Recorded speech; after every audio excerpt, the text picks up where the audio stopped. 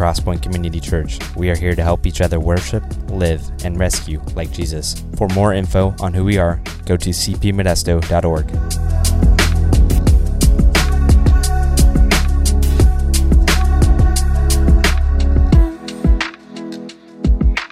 This morning we are shifting into the next kind of practice of intimacy, the tool that God has given us to become intimate with Jesus. And our communications department knows that one thing that I hate about preaching is making up a title. Not my favorite thing, but this one was super easy because I've titled today's sermon, Fasting and Furious. So right. Like it is so right. It's like Holy Spirit inspired. Should be a book of the Bible. But anyway, take that for what it's worth. We live, and this is pretty obvious, we live in a culture of unrestraint. It does not take much to look around and recognize, it doesn't even take looking around to know that we live in a place where restraint is all but non-existence. We see it everywhere. We see it in our consumerism. We see it in our social media. We see it in our eating habits. We see it in our information wars. In fact, patience and self-restraint is belittled. It is set off to the side. And it's interesting. I think of the phrase that you maybe are familiar with, the heart wants what the heart wants. And that's kind of a phrase that has come to kind of define the fact that, you know what, I can't not want this. Or something I just want is just natural and, that's what it is. And I just, nothing I can do. I was thinking, because I didn't know, I was wondering kind of where does that come from? Because it's just become a thing in our society. It's become a statement. It's something that people say. People I like say that statement. People I don't like say that statement. It's just a thing that we say. And so I started to look to see where did that come from, and it was interesting. It comes from a Time magazine interview from 1992. And for those of you who maybe were around at that time and were up on kind of pop culture, it was when Woody Allen and Mia Farrow were together. And what happened is Woody Allen was dating Mia Farrow, and at the same time he was sleeping with Mia Farrow's adopted daughter, Soon Yi. Allen at the time was 56 years old, Soon Yi was 21, and eventually Allen married Soon Yi, and this author from this Time magazine, he interviewed Woody Allen, and throughout the interview in Time magazine, the interviewer kept coming back to trying to give Allen an opportunity to kind of accept and recognize his responsibility in this unethical and this immoral behavior and just take responsibility for his own lack of character and his actions. And so the interviewer kept kind of opening these opportunities and throwing these things out so that Allen would kind of recognize that, and he didn't. And so finally at the end of the article, he gives him one last chance. And Woody Allen summarizes the whole thing in these words: the heart wants what the heart wants. That's where that comes from. After learning that, I'd rather not use that phrase anymore. Feel like it's a wobbler, not something you want to use, maybe.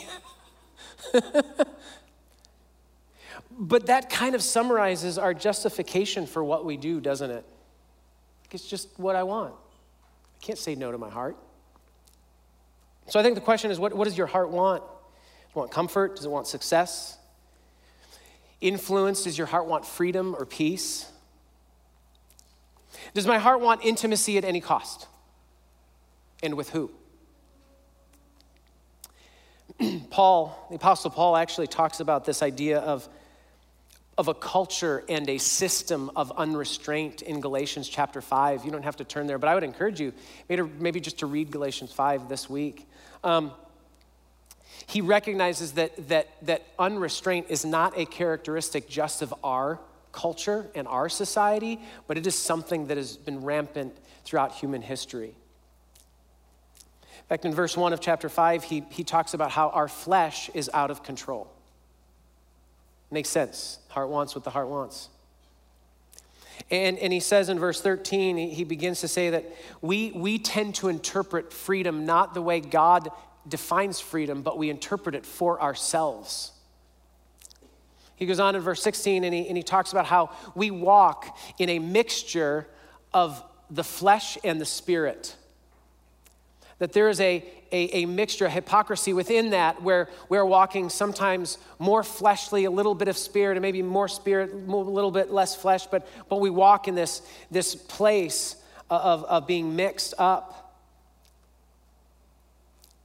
And he says we need to crucify the desires of the flesh so that we can walk in the spirit. And basically he says that, and the thing that we recognize about ourselves is that we are so often unwilling to crucify our flesh and its desires. One of the things that I think is pretty amazing about what Paul says in Galatians 5 is, and I want you to catch this, he identifies the opposite of indulging in the flesh as loving your neighbor. The opposite of indulging in the flesh is loving your neighbor. That's incredible, isn't it?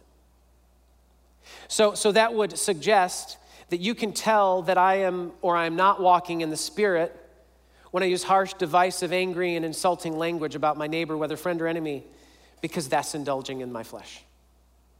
That would be an indicator that I am not walking in the Spirit because I'm not loving my neighbor. I think that our unrestrained culture has arrived, and even in the church, it exists with pretty deep roots. And I think we've arrived at this point in part because we have not taken Jesus seriously about fasting. I think that we are in this place of unrestraint because we have not taken Jesus seriously about fasting. So this morning, I want to kind of give you an introduction and overview of what biblical fasting is. And for the next few weeks, we're going to be talking about fasting. Because fasting is one of the primary ways that Jesus says that we will become intimate with him. But I want to, right at the front, and I want you to understand this, that biblical fasting is not about a transaction with God. It is not a transaction with God. And it is not only reduced to self-denial. Fasting cannot be used to prove something to God or convince him to do something. That's not what fasting is. Why? Because the cross has fully secured God's favor for believers. The fasted lifestyle is a consistent, regular, and ongoing approach to life that limits our experience of fullness to create more space for the fullness of God in our lives. That's what fasting is. So I don't want us to be confused that fasting is a transaction or it makes something special about me or it raises my spiritual value. But fasting is about our relationship with Jesus. When you think about the history of fasting throughout the Bible and the church that Jesus established, you look into the Old Testament, and every year in Israel, there was at least one fast. And it was on the Day of Atonement. It was an annual fast with humility and repentance in view. And all of Israel would fast together. We see the people of Israel, those that we see as spiritual examples and servants of God. Moses fasted, Daniel fasted, Hannah fasted, Ezra, Nehemiah, King Jehoshaphat, king of Judah, as he brought Judah back to repentance and crying out to God, asked all of Judah to fast with him. And when the king in the Old Testament asked that everyone fasted. It wasn't like a mandate, so whatever. So like everyone fasted. And then you move into the New Testament, and what you see right off the bat is Anna fasted as she looked forward to and anticipated the coming Messiah. You see Jesus fasting. He begins his ministry with a 40-day fast. You see the followers of Jesus as the church grows and develops fasting. You see Paul, Barnabas, the early church, they all participated, and fasting was a regular practice of pursuing intimacy with Jesus Christ. Up until recently, fasting was a core practice of intimacy with Jesus among the people of God. For 1,000+ years, Jesus' followers fasted. In fact, for about 400 years, people of God fasted every Wednesday and Friday, from sunup to sundown. In fact, fasting was no less an expectation than church attendance at one point. Isn't that interesting? Like, we see going to church on Sunday as a primary indicator that you are following Jesus. Now, it's not, unfortunately. It's not. I mean, you can go to church multiple times and not be following Jesus. But it's interesting that fasting was that thing. That fasting was a primary indicator. Regular fasting was a primary indicator that you were following Jesus. Within the Catholic Church, over years, fasting increasingly became more legalistic and man-centered. Kind of like that idea of it's transactional. It's getting God to do something. It's raising my value in God's sight, which isn't the purpose or point of fasting. So in the Reformation, the Protestant reformers rejected kind of the obligatory Catholic fast, but they retained fasting as a valuable spiritual practice. Regardless of where your history of kind of perspective on theology comes from, whether Martin Luther or John Calvin or Jonathan Edwards or John Wesley, whether Calvinist or Arminian, all of those practices and schools of thought highly valued fasting as a spiritual discipline and a pathway toward intimacy with Jesus. We see later, in more modern times, we see men like Dietrich Bonhoeffer and C.S. Lewis highly valuing fasting and promoting it and living it out in their lives. It wasn't really until the Enlightenment and post-Enlightenment that fasting started to go to the wayside. And so for us in the Western church, many of us in the evangelical church, fasting has been a non-issue. And the Enlightenment, and here, let me give you a simplistic definition of the Enlightenment. Again, it's super simplistic. The Enlightenment basically said human beings are brains on legs. That intellect was what was important, nothing else. I mean, everything else was substitute to the intellect, and reason are primarily what matters. And so the Western church bought into the lie that we become like Jesus primarily and almost only through our minds. It's actually pretty difficult for a Western Christian to comprehend becoming like Jesus not only through our minds, but through our stomachs. How many of you have ever thought that? That I become like Jesus through my stomach? I mean, not look like Jesus through your stomach, but become like Jesus. That's part of spiritual formation. That's part of becoming like Jesus. That's part of surrender to God's will and agenda in his kingdom. That just is something that not something we think about. Because we think about, well, how do we grow? Well, we grow by reading books and listening to sermons or podcasts. And we memorize these passages, and that's how we become more like Jesus, through information gathering and attainment. We don't become like Jesus by what we eat, by our stomachs. And it's interesting, we have all this information, we have all this knowledge, Yet the church today as a whole might be one of the most gluttonous communities in the world. Maybe not the Afghan church, but the American church does seem to be. I mean, when was the last time you or I were actually hungry at the next time to eat a meal? I was thinking about the last week of my life. I don't believe that every time a mealtime came up, I was actually hungry for food. I mean, I ate it because I want to be polite, but I wasn't hungry. And so we live in a place where Jesus says, blessed are those who hunger and thirst after righteousness, for they will be filled. But do we even have an idea of what hungering and thirsting is? I mean, oftentimes we can use a phrase like, I'm starving between meals because we want a snack. Because Snickers satisfies, right? But it's so interesting that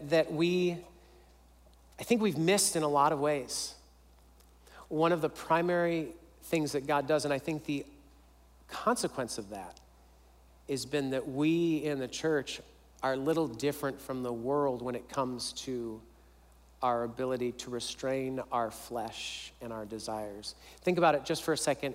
In our church experience, some of the most learned and knowledgeable men and women in the gospel have done some of the most fleshly things to destroy their ministries. Guess what? Knowledge doesn't fix it.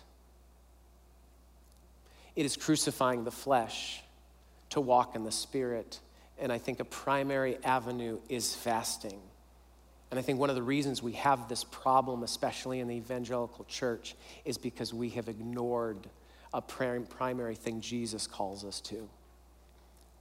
Jesus says in Matthew chapter 6, kind of the anchor passage for this series on intimacy in Jesus, and I'm just going to read what he says in verses 16 to 18 about fasting, because he says the same exact thing as he says about giving and about prayer. The same words, except just replacing giving and prayer with fasting. So it's the same thing applies to fasting. He says, and when you fast in expectation of fasting, do not look gloomy like the hypocrites. He talks about the hypocrites and the others, for they disfigure their faces that their fasting may be seen by others. Truly, I say to you, they have received their reward. He talks about a reward that is gotten by impressing the people around you. But when you fast, anoint your head and wash your face, that your fasting may not be seen by others, but by your Father who is in secret, and your Father who is in secret will reward you. The same thing is said about fasting as giving and prayer, that the reward that you get for that when you don't go out to impress people is that you get intimacy with Jesus. Just like prayer, just like meditating on Scripture, just like giving. In Matthew 9, Jesus has an awesome opportunity to expand a little bit about fasting and how Jesus' followers see fasting.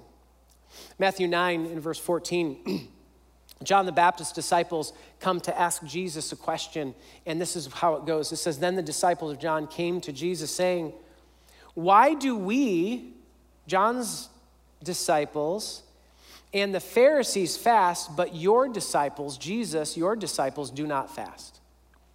And that's a great question. That's a legitimate question. And so Jesus has asked this question, and why do those who are part of the practice that pursues Yahweh, why do all of them fast except for your disciples? Jesus responds and he said to them, can the wedding guests mourn as long as the bridegroom is with them? The days will come when the bridegroom is taken away from them, and then they will fast. You ever seen this passage, come across this passage and say, it's kind of, I don't know. I don't get it. Jesus talks about a wedding and that you're not sad at a wedding. But then he says, there will come a day when the bridegroom is taken away from them and they will fast. Jesus predicted that his people would fast and mourn out of pain over his absence.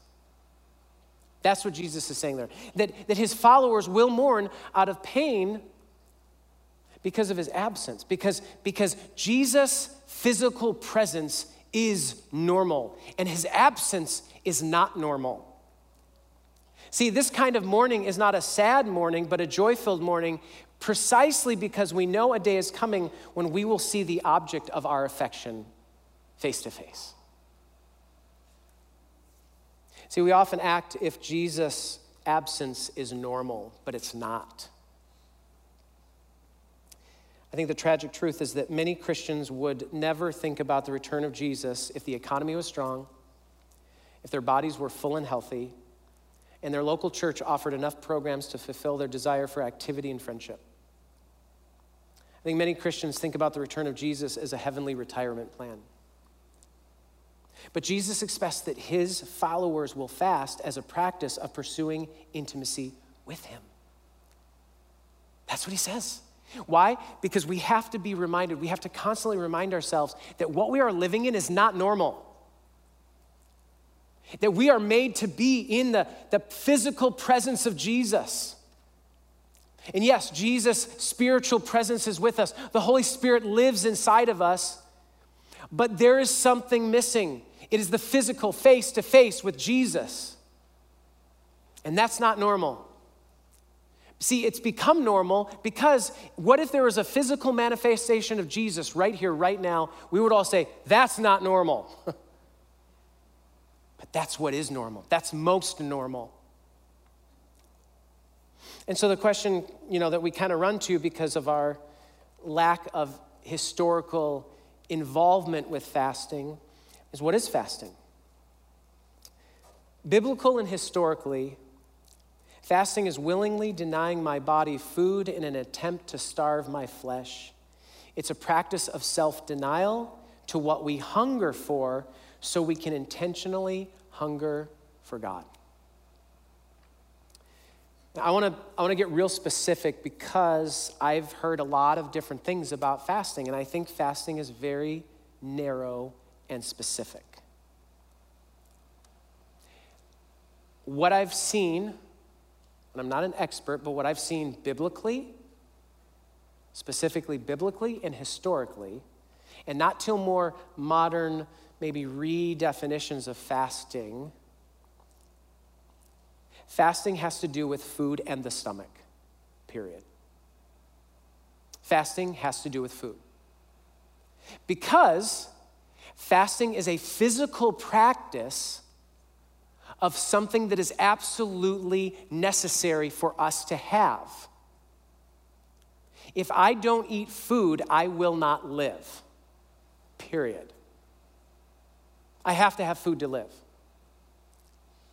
And fasting is this thing that is connected to our stomachs, not anything else, I think biblically. See, I could fast from social media and I would probably live. I'd probably be a better person, in fact. I could fast from sugar. I'd probably be good for me, but it's not worth it. I mean, if you like to be miserable in life, but yeah, you'll live longer and sadder. But sorry, I should just let that go. If you feel attacked, I'm not attacking you. Live without sugar, and I'll just see Jesus sooner. I don't know. I gotta let this go, don't I? Here's the thing, abstinence or abstaining from something is different from fasting, and that has to do with denying anything which is legitimate in and of itself with a spiritual purpose in mind. And that's good, but it's not fasting, okay?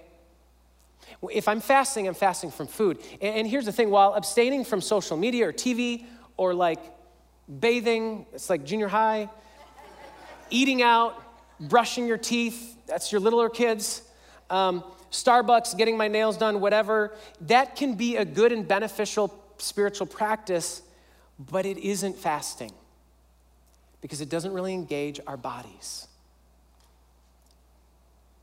Fasting denies a human need that survival is impossible without.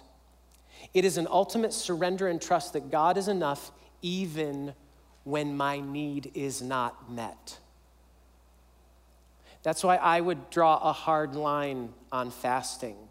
And I think fasting from food can only accomplish what God wants in that context, where abstaining from something I don't think goes. But abstaining from things is a valuable and significant spiritual practice. It's just not fasting, I don't think. You see, fasting reveals that which controls me. When you think about it, if you haven't eaten, many people get angry, and we excuse those anger problems because we say, oh, they're just hungry. I think that's not it. I think there's something significant that we're so dependent on food that we treat people poorly when we don't have it. That was my mom's answer for most things, is anytime I was upset, she said, oh, you're just hungry.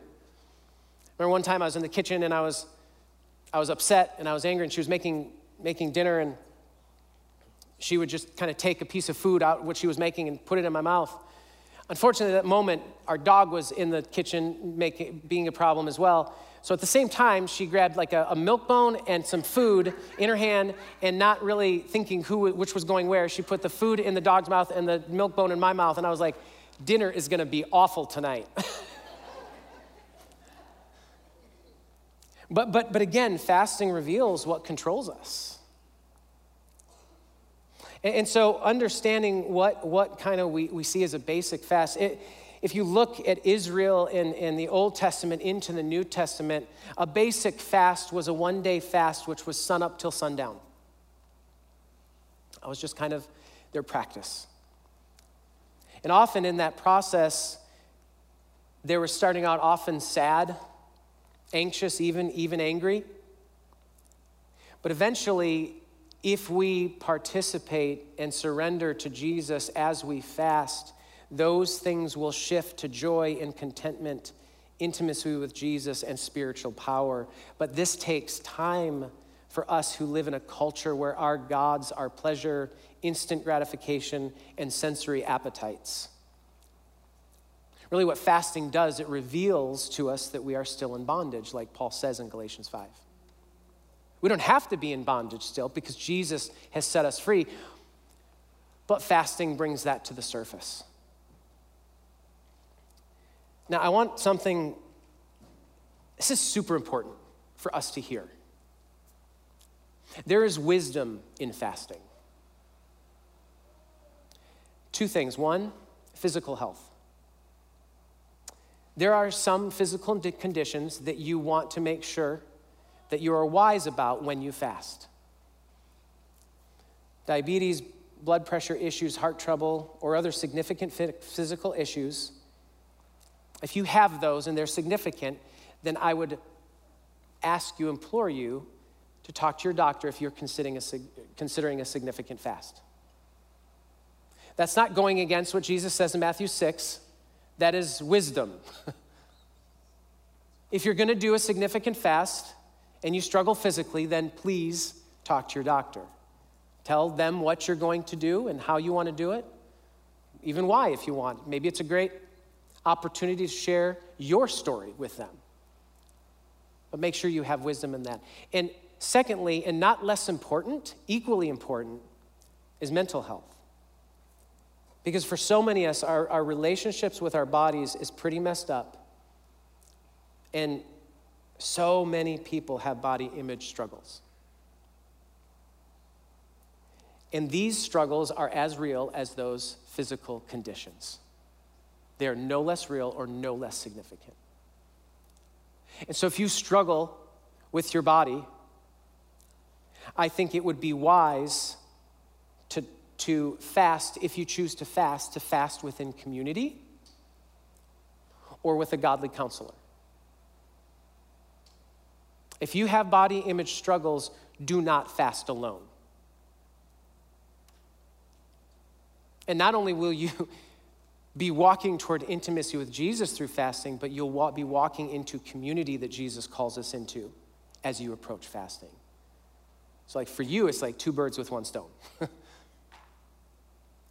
But recognize that. I love what Annie F. Downs says. She's a speaker and an author. She says every time she begins a significant fast in her life, there are 3 people who know about it: her pastor, her counselor, and her doctor. I think that's brilliant. I think that's incredibly intelligent, wise. I love that idea. Fasting accomplishes not only intimacy with Jesus, but it accomplishes a number of things in our lives. Fasting is a key part of spiritual formation and intimacy with Jesus. See, all of me, including my body, needs to be transformed, not just my mind. We can't excuse our bodies from our transformation. And so fasting is a practice of not getting what we want, even if it is right or it is our right. Okay? It is a practice of releasing our rights. See, we decide of our own choosing not to give our bodies what they want, food, and as a result, when something or someone doesn't give us what we want, we don't freak out, rage, and go ballistic on our family and friends or on social media. I think our rage when we don't get what we want or something happens that we deserve, it is a right that we have, even it is right to have.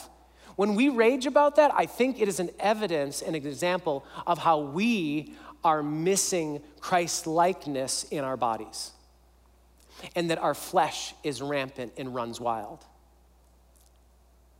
I think that alone is an indictment of our unrestrained church culture.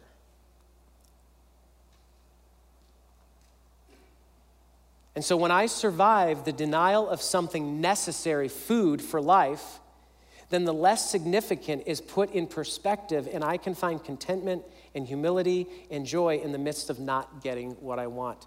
Let me ask you this. How great would it be? How incredible would it be if not getting what you wanted didn't bother you? That would change the world, wouldn't it? That would change a community. That would change a family. If not getting what you wanted didn't bother you. But our culture is defined with being angry about not getting what we want. And I think in part within the people of God, it's because we have, whether consciously or subconsciously, ignored one of the primary ways God works in us through fasting. You see, fasting is a practice of suffering like Jesus, learning how to suffer with joy. Because we can. We're totally capable of suffering with joy. And I know it sounds like two opposite things, but they're not. They are possible.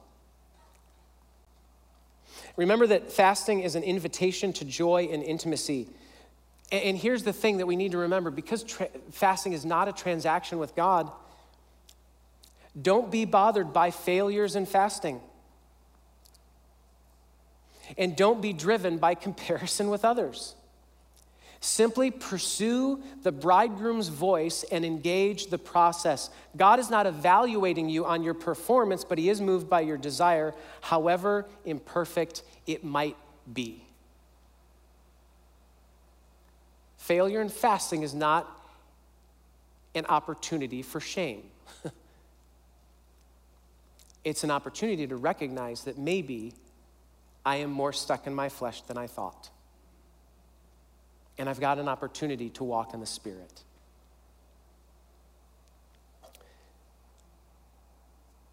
As I said, we'll be talking for the next few weeks about fasting. And I do want to give us some thoughts and a next step, an action piece, because, again, this isn't just information. This is engaging our bodies. Jesus says, "Blessed are those who hunger and thirst after righteousness, for they will be filled." At some point, our spiritual formation must stand against the desire in order to actually satisfy our desire for God. If we are always satisfying our desire that we hunger for in this world, we will never truly hunger for the satisfaction that can only come from God. Have you ever eaten so much, you're so full, and then your absolute favorite thing to eat on the planet is in front of you, and that's not even appealing because you're so full of other stuff? that's how we miss the fullness of God. And that's what fasting does to try to help us experience God's fullness. I think a great idea when you're participating in fasting is that every time my stomach growls, that I would say out loud, more than I want food, I want you, Jesus. More than I want food, I want you, Jesus. Because that's probably the irreducible essence of fasting. I think it's super cool and in God's providential wisdom that we were planning on this Sunday being the Sunday we all gather for one service and we have a prayer and worship service. But for a number of reasons, we had to change that, which obviously was the Holy Spirit, because then we moved this fasting sermon up a week, which I think is super cool because this Wednesday, March 2nd, is the first day of Lent this year. And again, Lent is something that maybe some of you are familiar with, some of you aren't, because again, we're not Catholic, so we think that's a Catholic thing. But I'm more and more thinking that Lent is a great Jesus thing. Because you see, Lent is the 40 days, not including Sundays, before Easter. And the focus of Lent is prayer and fasting and giving. Interestingly enough, those are the things that Jesus says are pathways and tools to become intimate with him. The idea of Lent is connected with the 40 days Jesus spent in the wilderness anticipating his ministry of reconciliation. And so the focus of Lent is to focus on the life of Jesus, his ministry, his sacrifice, and his resurrection. An unusual and heightened focus on that.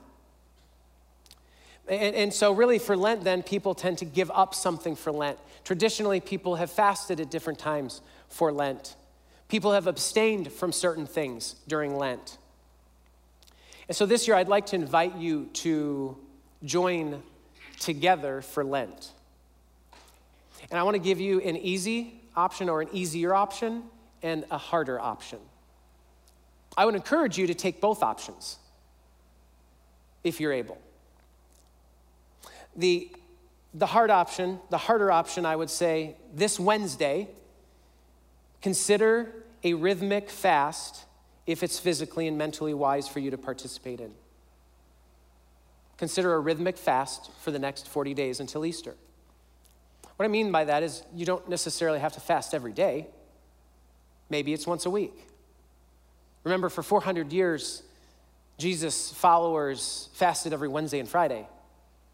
You don't have to fast Wednesday and Friday, but maybe one day a week. Maybe there will be a certain meal each week that you fast, and you intentionally place your focus on Jesus during that time.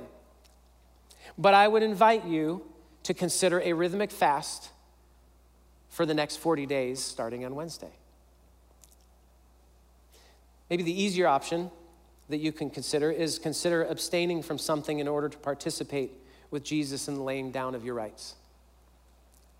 So maybe it's you're abstaining from something for the next 40 days between Wednesday and Easter. That should be easy enough. But if we're having a hard time finding something to abstain from that we regularly do, it might mean we are really deep in bondage to our flesh. I would encourage you to do both of those things. I would encourage you to abstain from something for the next 40 days and set your mind on what Jesus has done in his life and ministry. And I would encourage you to step into rhythmic fasting between now and Easter. Next week, we are going to all come together at 9 o'clock for one service, a service of prayer and worship and celebration and fellowship. And I would like to invite you next Saturday to join in a family fast. The next Saturday, invite you to fast together as a church family. Now that could be for the whole day and break your fast on Sunday when we come together with communion. Or it could be as simple as deciding to fast for lunch next Saturday. Because remember, fasting isn't a transaction with God. It's a pursuit of intimacy with Jesus. And so whether you choose to fast all day next Saturday or fast for lunch on Saturday or not fast at all, that's okay. But I would ask that those of us here at Crosspoint, that next Saturday at noon, wherever we are, we stop and we pause and we declare our dependence and hope on Christ. That we'll know that this coming Saturday at noon, that everyone in our church will pause and declare dependence on Jesus and hope in Jesus, however that works and however long that takes. And then Sunday, as we gather together and share communion, some of us will be breaking a fast, some of us will be recognizing Jesus, some of us will be celebrating what Jesus has done, but they will join together and do that. And if over the last months God has worked in you in hard or cool ways, especially related to reading the Beatitudes daily or practicing intimacy with Jesus, please share those things with us. Whether email or call or stop in. Because we want to celebrate those things. We're going to celebrate those things as a church, what Jesus is doing in us.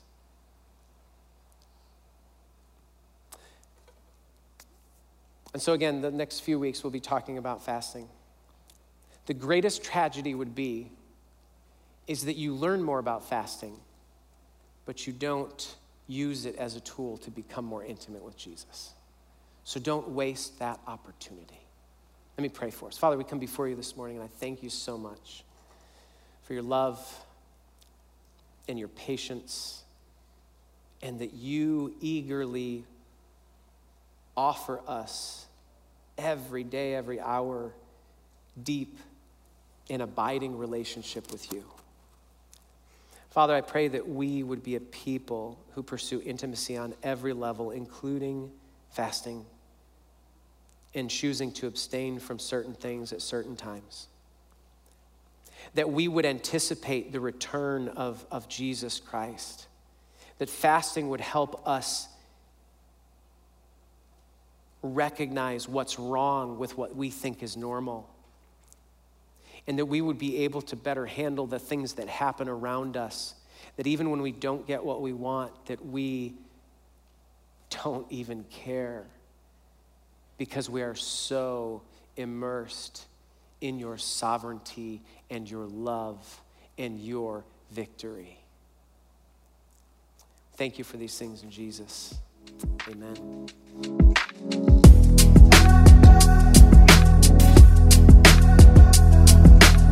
Thanks so much for listening. We hope you feel inspired and moved by what God is doing here at Crosspoint.